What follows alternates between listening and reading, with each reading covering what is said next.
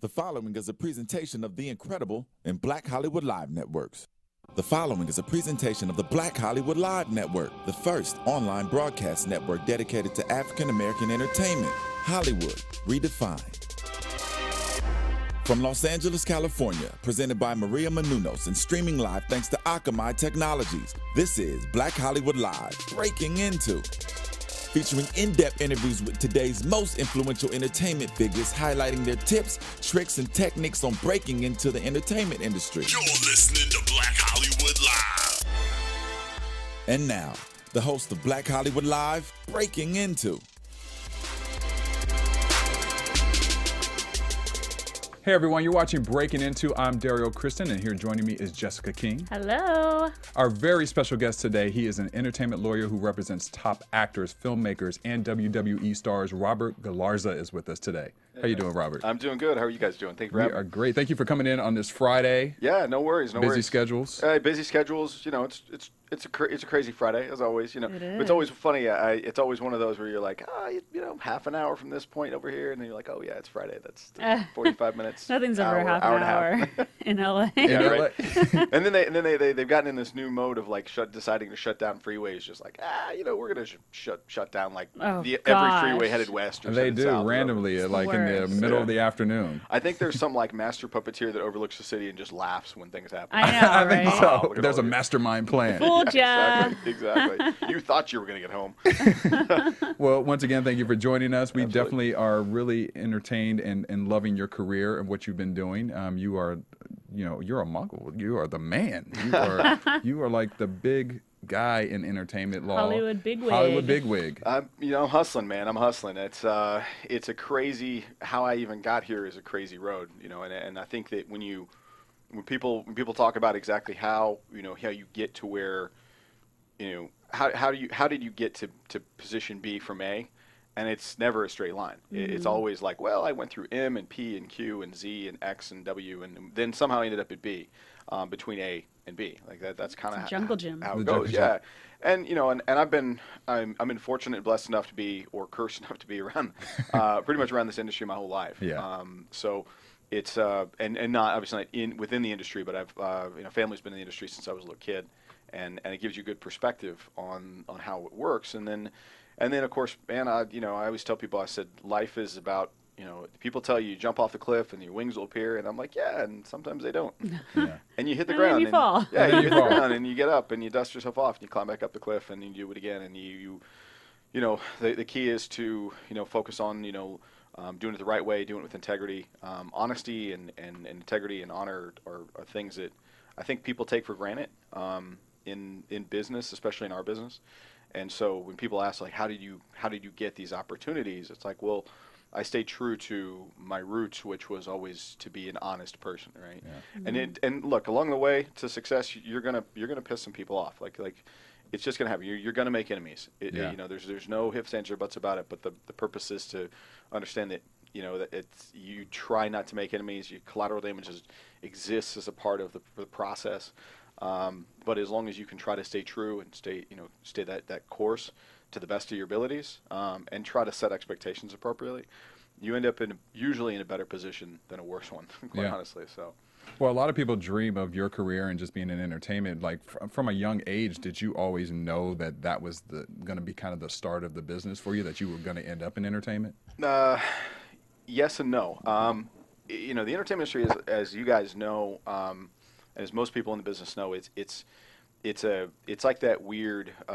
It's like kind of like the mafia, right? It's kind of like It is. You get in and you try to leave, and they pull you back in, and then you try to leave, and they pull you back in, because it's a very challenging industry, and along the way you're getting your teeth kicked in a lot, and I certainly took my series of lumps along the way, and then more traditional life ends up trying to pull you back. So. And I grew up out here in Southern California when I was a kid, and then my dad flew for American Airlines, which is based in Texas. So we got pulled back to Texas, and I moved into Austin, Texas, which of course is luckily an entertainment hub. It is. In its Music own. City. Yeah, Music City. Yeah. In its own, and so my roots are Austin based. And so, but it's enough of still a stable city that does other businesses that Right. you're always kind of like, well, maybe it'd be easier if you did advertising or did sports media or did something else. And so I kept kind of diving off in various capacities, and my road was really interesting. I mean, I grew up. My cousin, my first cousin, I'm half Spanish, half Irish. So my mother's side, all Irish. So my cousin's an actor named Thomas Wilson Brown.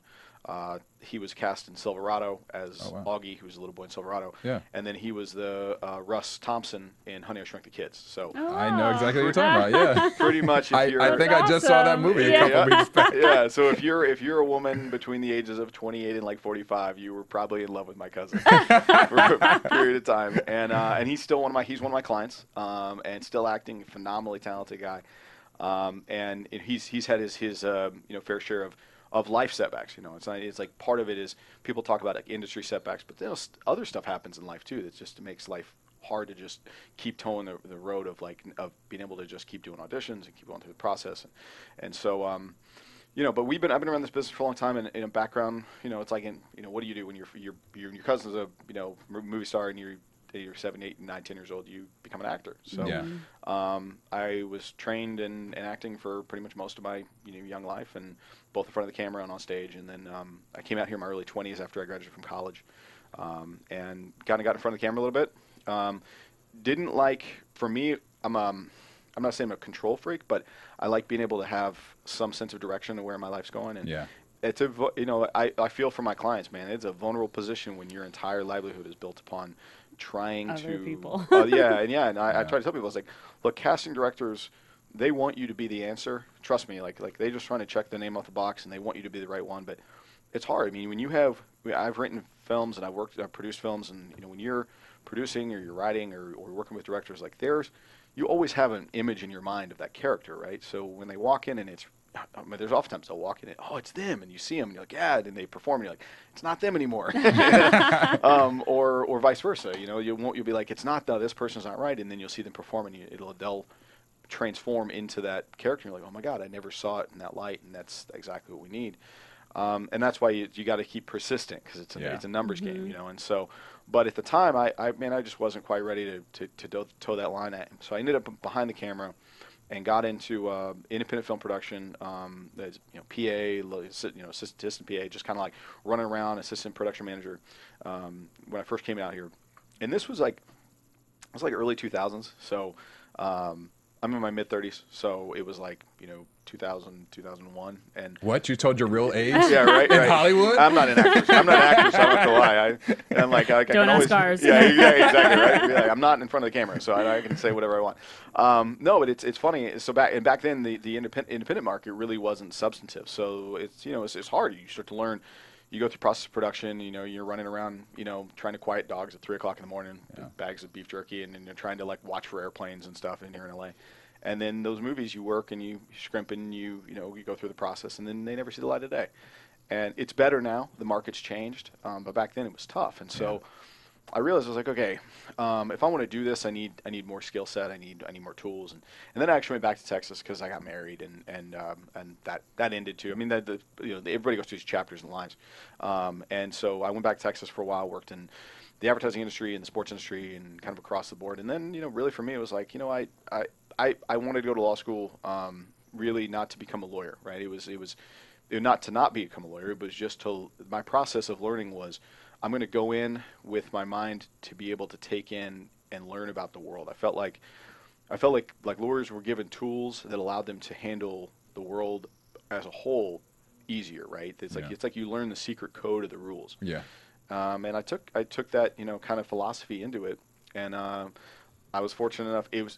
That's a crazy world, by the way. I mean, I come from an artistic background. My mother was a ballet producer, and so I grew up kind of around the stage and around artists. And my dad was a pilot, which is a very alternative life as well. And my parents were always two split extremes. Yeah, and my parents were always split up. So I lived half the year with my mom, half the year with my dad. I had just crazy childhood, and so this whole like competitive world of law was very, very unique.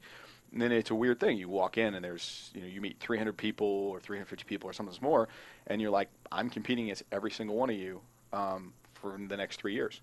And it's weird. And then you see 20% of them just fail away the first year, and then you just see attrition start to take hold. And it's a real pressure cooker that first year, but it hardens you in a lot of ways. And I think was good for me coming back in the industry, kind of hardened. But when I came back, it was similar. It was like I wanted to produce and I wanted to do some other things, and you know, and I once I made accomplished those things, I was like, I really like being able to represent people. I like being there to use my skills to help people. You know, it's like, I think it was Will Smith that said, it's like, if you're not making someone's life better in this life, you're wasting your time. Yeah.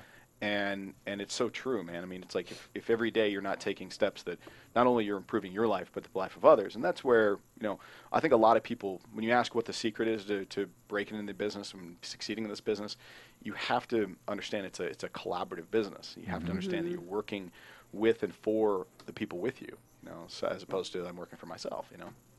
And then, like, at the start of you kind of changing cycles of going from advertising business to law, what was kind of that defining moment where you were like, you know what, this is the element that I need to venture off into on the side of my career? It was kind of crazy, actually. I was two stories. I was in law school, and what happens when you go to law school too is it becomes hyper competitive in that world, and nobody else is wanting to do entertainment law, by the way. I mean, because it's a crazy business to get into.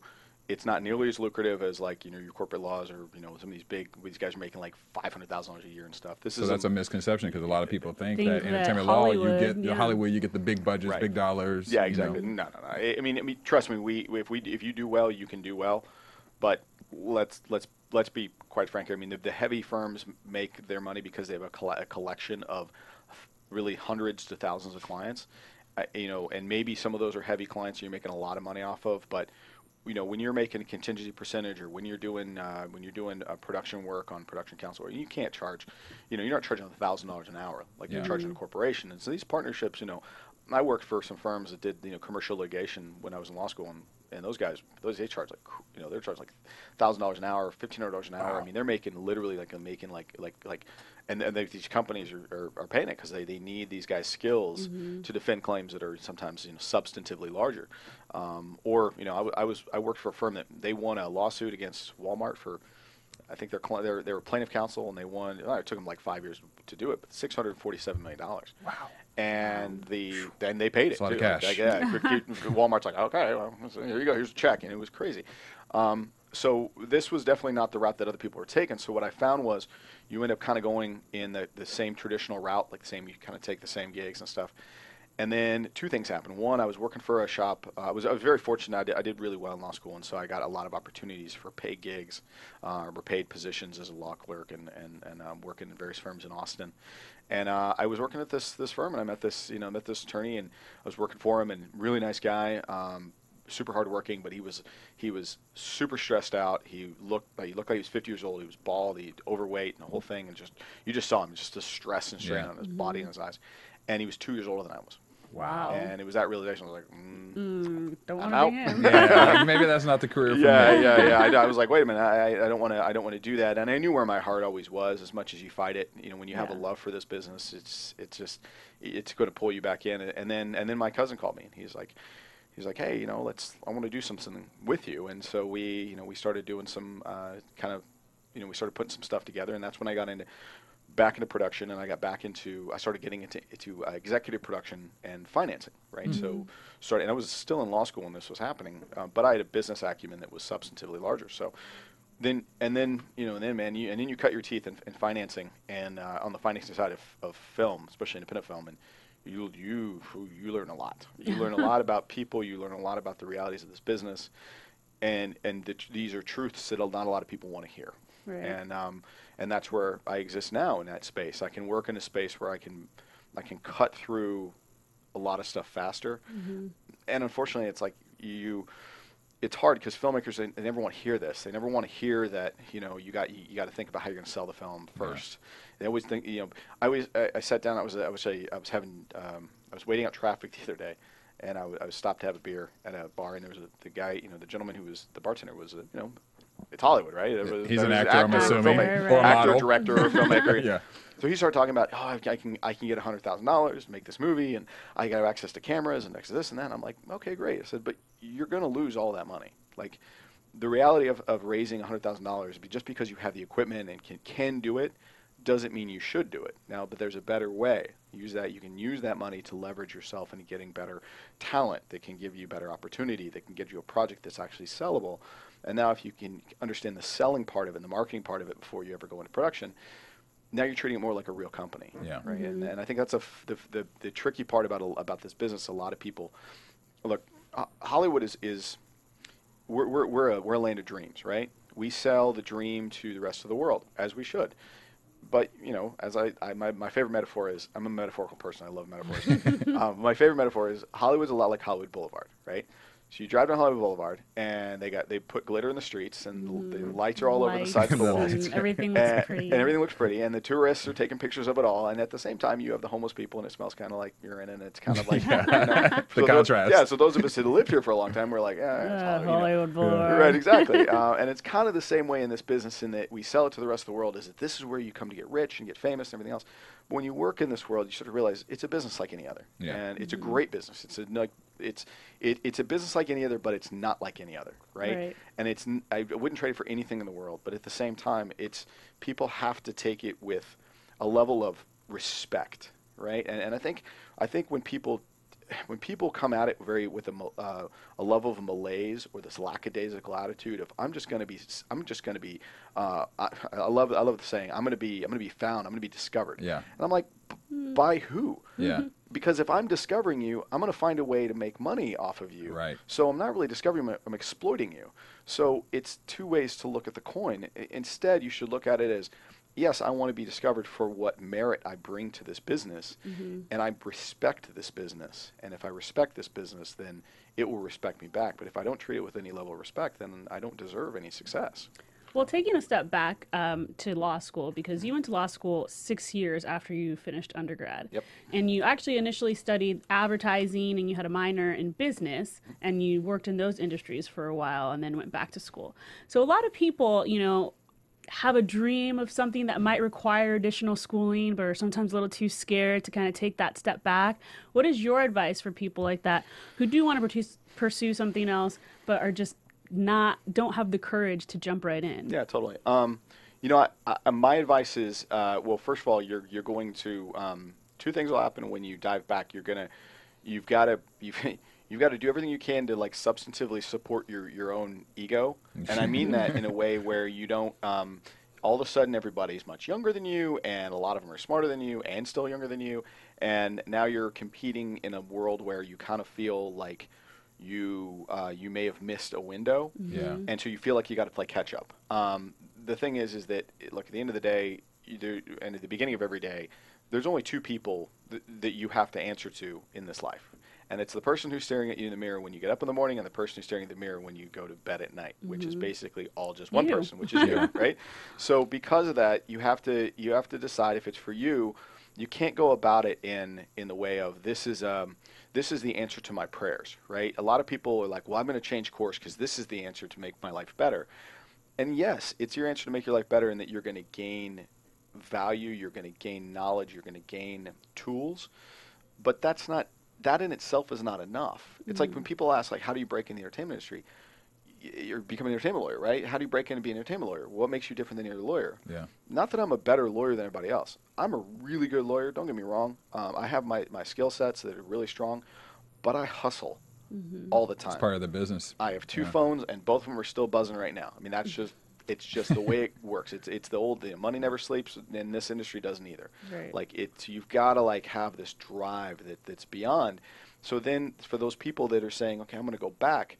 All right, go back hungrier, with a greater sense of commitment. And if you do that, then what'll happen is, even though you're a little older and it's been a little bit longer and you've got other things, when I was in law school, I was married too, and what happens with anything in life, your paths change, right? And such is life, c'est la vie. But when you go through that process, all of a sudden you got whole new responsibilities, and you got mortgages and car payments and all that stuff, and you're still going to law school against kids that are 23. They're like, my dad pays for everything, and I'm on a trust fund. And, and what you do is you dedicate yourself to the work, and when you dedicate yourself to the work, all of a sudden you start doing this. Yeah. And you really start doing that, and it's amazing how fast that happens. And trust me, for those that are looking to go back to, whether it be law school, medical school, or graduate school, like 2 years, 3 years, 4 years, it's not that much time in the grand scheme of your life, Right. you know, really. And the experiences you have in that chapter are so worth it anyways. Priceless, Yeah, yeah. memories, man. I got crazy, great memories along the way. And, I trust me, I'm working my tail off to make millions of dollars and all that, have great success and all that. But the reality is, like, my experiences, my memories are the most fun, you know. They're the and- most valuable. Yeah, and you know, my memories making both producing or even representing talent. I mean, you know, you represent guys like Rampage Jackson, you represent guys like Chavo Guerrero. These guys, like, we make fun memories, and the reason we have such good relationships is, you know, these guys are I care about my clients. They're not just clients to me. They're family. There's a closer bond. You start to develop these really personal relationships with these guys, and you know, you've got to keep a sense of understanding of that there are ethical obligations and loyalties you have to create a line for, and their responsibilities as an attorney you have to maintain. It is your duty to maintain them, but at the same time you have to care about your people. Yeah, you know. I mean, that's what you were saying. All the business is about is relationships. You can't advance without a prominent relationship. Exactly. Now, I know also you started your own law office of Robert Galarza, and now for people who would like to maybe follow in those footsteps, what kind of advice or steps would you give to someone who is interested in that? Yeah, that's tough. I had my own little kind of operation for a little while, and it was fine. I had a handful of clients, and I did it kind of as something that I did while I was still producing films as well. For the people that are wanting to do that, they go for it, right? Go for it, structure the right way, but before you dive into it, make sure you can handle all of the other administrative sides of business, especially in the legal field. I mean, one of the things that we have a necessity to maintain certain things in terms of both your ethical duties and your the various state bars, and I'm a Texas licensed attorney, so I work primarily, all the work that I do is I don't do any specific California laws. I don't do people come to me at California, no. I work, but I work in a capacity where my clients work with me, knowing that I have my Texas office and things I do out there. The thing is, because there's all these administrative things you have to take care of, you have to tend to get your house in order before you take that leap. I'm lucky enough now to be basically working in conjunction with a California shop that's able to handle anything California specific for our people, and I'm able to do things I need to do. But it's tough unless you can dedicate yourself to being able to handle the other administrative things and marketing and website development and being able to respond to the email inquiries and your billing and all the administrative processing and stuff like that. In the beginning, it's really hard. Usually, I would say try to go in it with a couple people. If you're totally on your own solo, understand business before you really go into it. Get the financing you need. When you go in and get your loan, that's important. Don't ever sell yourself short. It's like any other business. Like, so many people are like, oh, maybe I can do it for like $30,000. I'm like, well, yeah, but just get $50,000 and get it done right. Or just get $100,000 to make sure you can pay your rent and because you're gonna struggle for a long time to be able to get clients at any level, at any capacity, and sometimes it's somewhat luck. Yeah. But it's not. It's luck, but look, I have a massive Rolodex in this business, and a large portion of that Rolodex is people that I have great relationships with, because it's not about who I know, it's do they know me, right? That's what they say. It's who knows you versus who you know. That's a good, yeah. Will they take your Great way to call, put it. right? And do they look at your phone like many of us do? Oh God, this guy again, And do you get the click on the top of the iPhone, or do you get the slide? The sliding, right? Yeah, that's the key. Because the click is easier. The click is Yeah, easy. isn't it? You're like, nope. Now, what are the benefits that you would say of working for a firm versus starting your own firm or practice? The benefits, the benefits of working for a shop is they've already perfected the business side of it, right? The non-legal side of it. Mm-hmm. If you're just coming out of law school, there's no other way to go. You're not. It took me years before I was able to take that step, because I'd done it enough, and because I worked for a firm for a couple of years, and I had done that road too. You can't just dive out on your own. You can. I'm not saying you can't. Anything can happen. Anything can happen, but it's really hard because you're just so green to how the business really works, right? So it's not just a matter of like you may know the law or know maybe the law works. In the entertainment industry, look, in the entertainment industry, we don't do any sort of there's two different kinds of law, right? There's transactional law, and then there's litigation. And there's an entire entire school of people who are entertainment litigators, right? And they're really good at what they do. I do no litigation. I do not step anywhere near a courtroom, and I never will. I'm a transactional attorney, so all I do is it's all negotiation of contracts, and in a lot of ways it's almost like being a negotiator, right? A professional negotiator, rather than even an attorney per se. Yeah. I mean, you have to be one to do the other, but I mean, you have to be an attorney to become a professional negotiator. But that's pretty much what I do. Is I'm there to facilitate getting deals done, and helping get deals done. There's two different kinds of lawyers in this world, in this industry specifically, even on transactional. There are those that I call deal makers and those I call deal killers, right? And there's two ways to go about your business. The thing is that we have a duty to what they call zealously advocate for the positions of our clients, right? It's our responsibility to make sure we're watching every T and every I for our clients' needs, and that is a duty I take incredibly seriously. But at the same time, killing a deal in this business doesn't do your client any good at any level. You're killing the income that's coming in, and B, you're killing the potential exposure your client's going to get in a positive way. So if it's a good project, I always look at it this way: if I can get my client into a project, or I can help facilitate getting a deal done where that particular client is getting good exposure, where they're showcasing, it's increasing the brand value that's been created and set by the team, and by the management team, agency team, and like all the players that are at the table. And on top of that, it's not hurting the brand in any way, and it's not overcommitting them in terms of their schedule, then it's almost just a pure win, right? No matter what the money is. Now, that being said, our job is to increase value for our clients, right? And then our clients' value increases, and we're able to negotiate better because, let's face it, they're always going to lowball us. It's Hollywood. This is what we do, right? It just is what's happens. Yeah, exactly. But at the same time, you fight for things. So when you're first coming to law school, you don't understand quite those rules yet. So going back to your question, is it better to go for a firm or for on your own? It depends. If you're going into a shop that's just putting you behind a desk and making you bill hours and making you make money for the firm, which, hey, look, it's a business, right? They got to make money, they got to pay for all the overhead and other things. If that's the path they're putting you on, and you're not being tutored along the way by a senior attorney who's really taking you under his wing, like, and showing mentor. You the games, showing you the rules of the game, and showing you, look, this is because this industry is unlike any other. If you're an entertainment attorney in this business, you have to be able to navigate waters that you don't normally navigate in any other business, because it's just not as black and white in this world as it is in other arenas, because so much of it is built upon, like we said, relationships. Yeah. And so you've got to be able to facilitate those relationships. And I've met some incredible seasoned. I mean, I have role models in this business, and I have people that I look up to, and I have people that I have people that are like yeah, that guy is the kind of lawyer I want to attain to be. And a lot of those guys, they produce, they do law, they manage, and kind of what it's my background. It's like the same thing. You end up kind of facilitating multiple things, all within ethical bounds, obviously, all within the rules, but.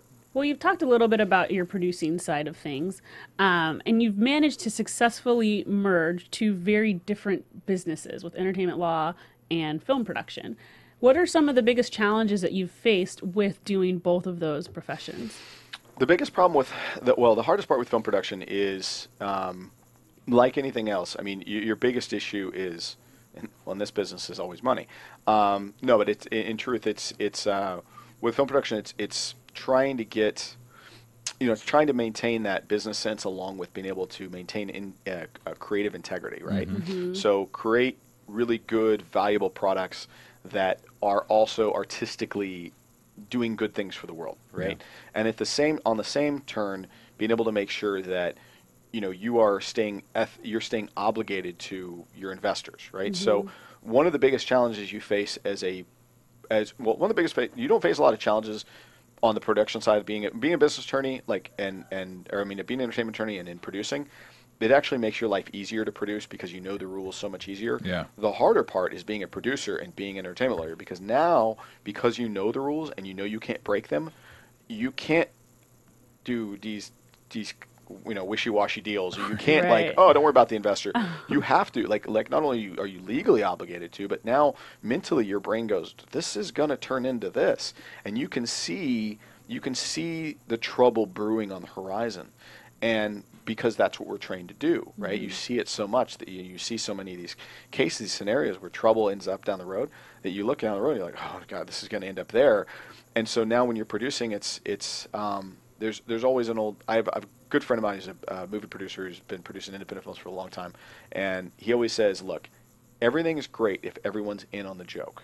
Right? Especially in the independent film world. Yeah. And the thing is that it's true. But the hard part is if you are the guy that knows that there's no punchline to the joke, and as an entertainment lawyer, like, you can see where the trouble is going to end up, it makes you hard to be in on the joke.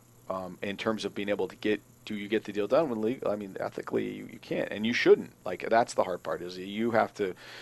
You can't just you can no longer sit there and just say, well, I didn't know, I was naive. There's no plausible deniability when you're producing an independent film if you have an understanding of the kind of things that can go wrong.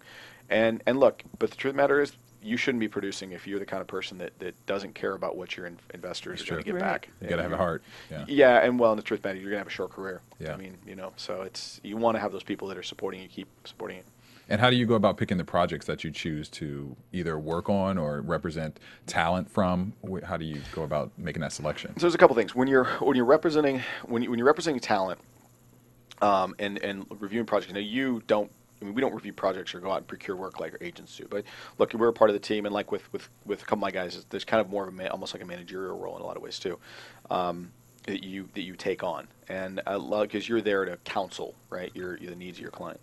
And because I've produced, and because I've seen thousands of scripts, really bad ones and really great ones, I'm asked to review projects sometimes too and give my opinion as a friend, right? Right. Not you should do this, don't do this. But so there's two things you look at: is this thing going to be able to hit the open market? Is it going to promote and push your brand the right way? And does it do all the things that a story should do? Right? Mm-hmm. Look, the truth of the matter is, every film or every television show that has been successful in the history of this business, with the exception of a couple, has one significant key factor that it is fluid through all of them. And it is that the characters themselves are able to showcase human characteristics in such a way that it connects with the audience, right? You can connect on an emotional level with those people that you're seeing on screen. And that's what the art form is, right? If it's a comedy, you laugh with them or at them because there's some semblance of, in your own life, I've seen that, or I've done that, or I've thought that, or my brain went that way. Or, oh my gosh, the great comedians are the guys that are observational comics, right? They point out the funniest things in life, right? And the truths, the hard truths about relationships, about work, about this business, about whatever, right? So, same with action films. It's this kind of like gritty, tough aspect of, if I could, if somebody did me wrong, I'd want to be able to do that like that. If it's a drama, it's the pull on the emotional heartstrings, and the most powerful films. Some of the most well-known films, like take the Godfather series. I mean, remember the first two of the three. When I say series, I mean the two. You take those films, and at the crux, they were not a gangster film. Yeah. They were a film about family, and it's that family connection is what made audiences really connect. So when I look at projects, I look at that first, and then next I look at the team. Is this a professional team that's going to get this film on screen for my client to be able to be represented, right? The worst thing is when somebody takes on a project and they work their tail off and they put their heart and soul into it, and it never sees the light of day, right? It's because now, you got a check for it, but it doesn't do anything good for your career progressively. I mean, to go back to my cousin, he had a deal with Disney. He had a multi-picture deal at one point, and this is back in the 80s, too, when they did these kind of deals. Oh, we'll do a couple movies with you, and we'll lock you down. Like the 5-picture deal. Yeah, 5-picture deal and stuff, Yeah. but back in the day, we'll do, and they never made the movies. I mean, and you get paid, and you're fine. I mean, not like you're getting, you're left out. But if you don't have if you don't have stuff for your reel, if you don't have exposure on screen, if you don't, you have to have both, Yeah. right? So if you don't have a team that's competent enough to do that, or worse than that, you have usually one party in that thinks that they can do it all themselves. Those are the worst people. Are the Yeah. ones. It's not the ones that are the most dangerous people. Are the ones that are naive enough and egotistical enough to believe that they can do everything themselves. They're the worst. The ego and fear are the two biggest enemies in this business. Right. And ego is the one right there that just you go, wow, you know, those are I love the people that fight for credits. Like I'm Yeah. always like, nobody pays attention that deeply except Yeah. for in the industry. Like you really think the That's audience true. cares so much. Yeah. So at the end of the day, get your movie made. If you got to throw an extra producer credit to Joe Blow to get the movie up on screen, I really Do don't it. think they're going to Just pay do much it. Make it attention. happen. Yeah. Let's get it done. You know, it's always one of these like get it done, put it up on screen, move on to the next one, and make another movie. And it's like with writers and producers, directors are like this too, where it's like if you only have one project, if it's your baby, you know, first of all, if it's your baby, save it for 10 years into your career. Yeah. But if you only have one project and that's the one that you're holding on to so tightly, then you need to not be in this business because That's true. you're not really in this business. You're now an auteur, and that's great.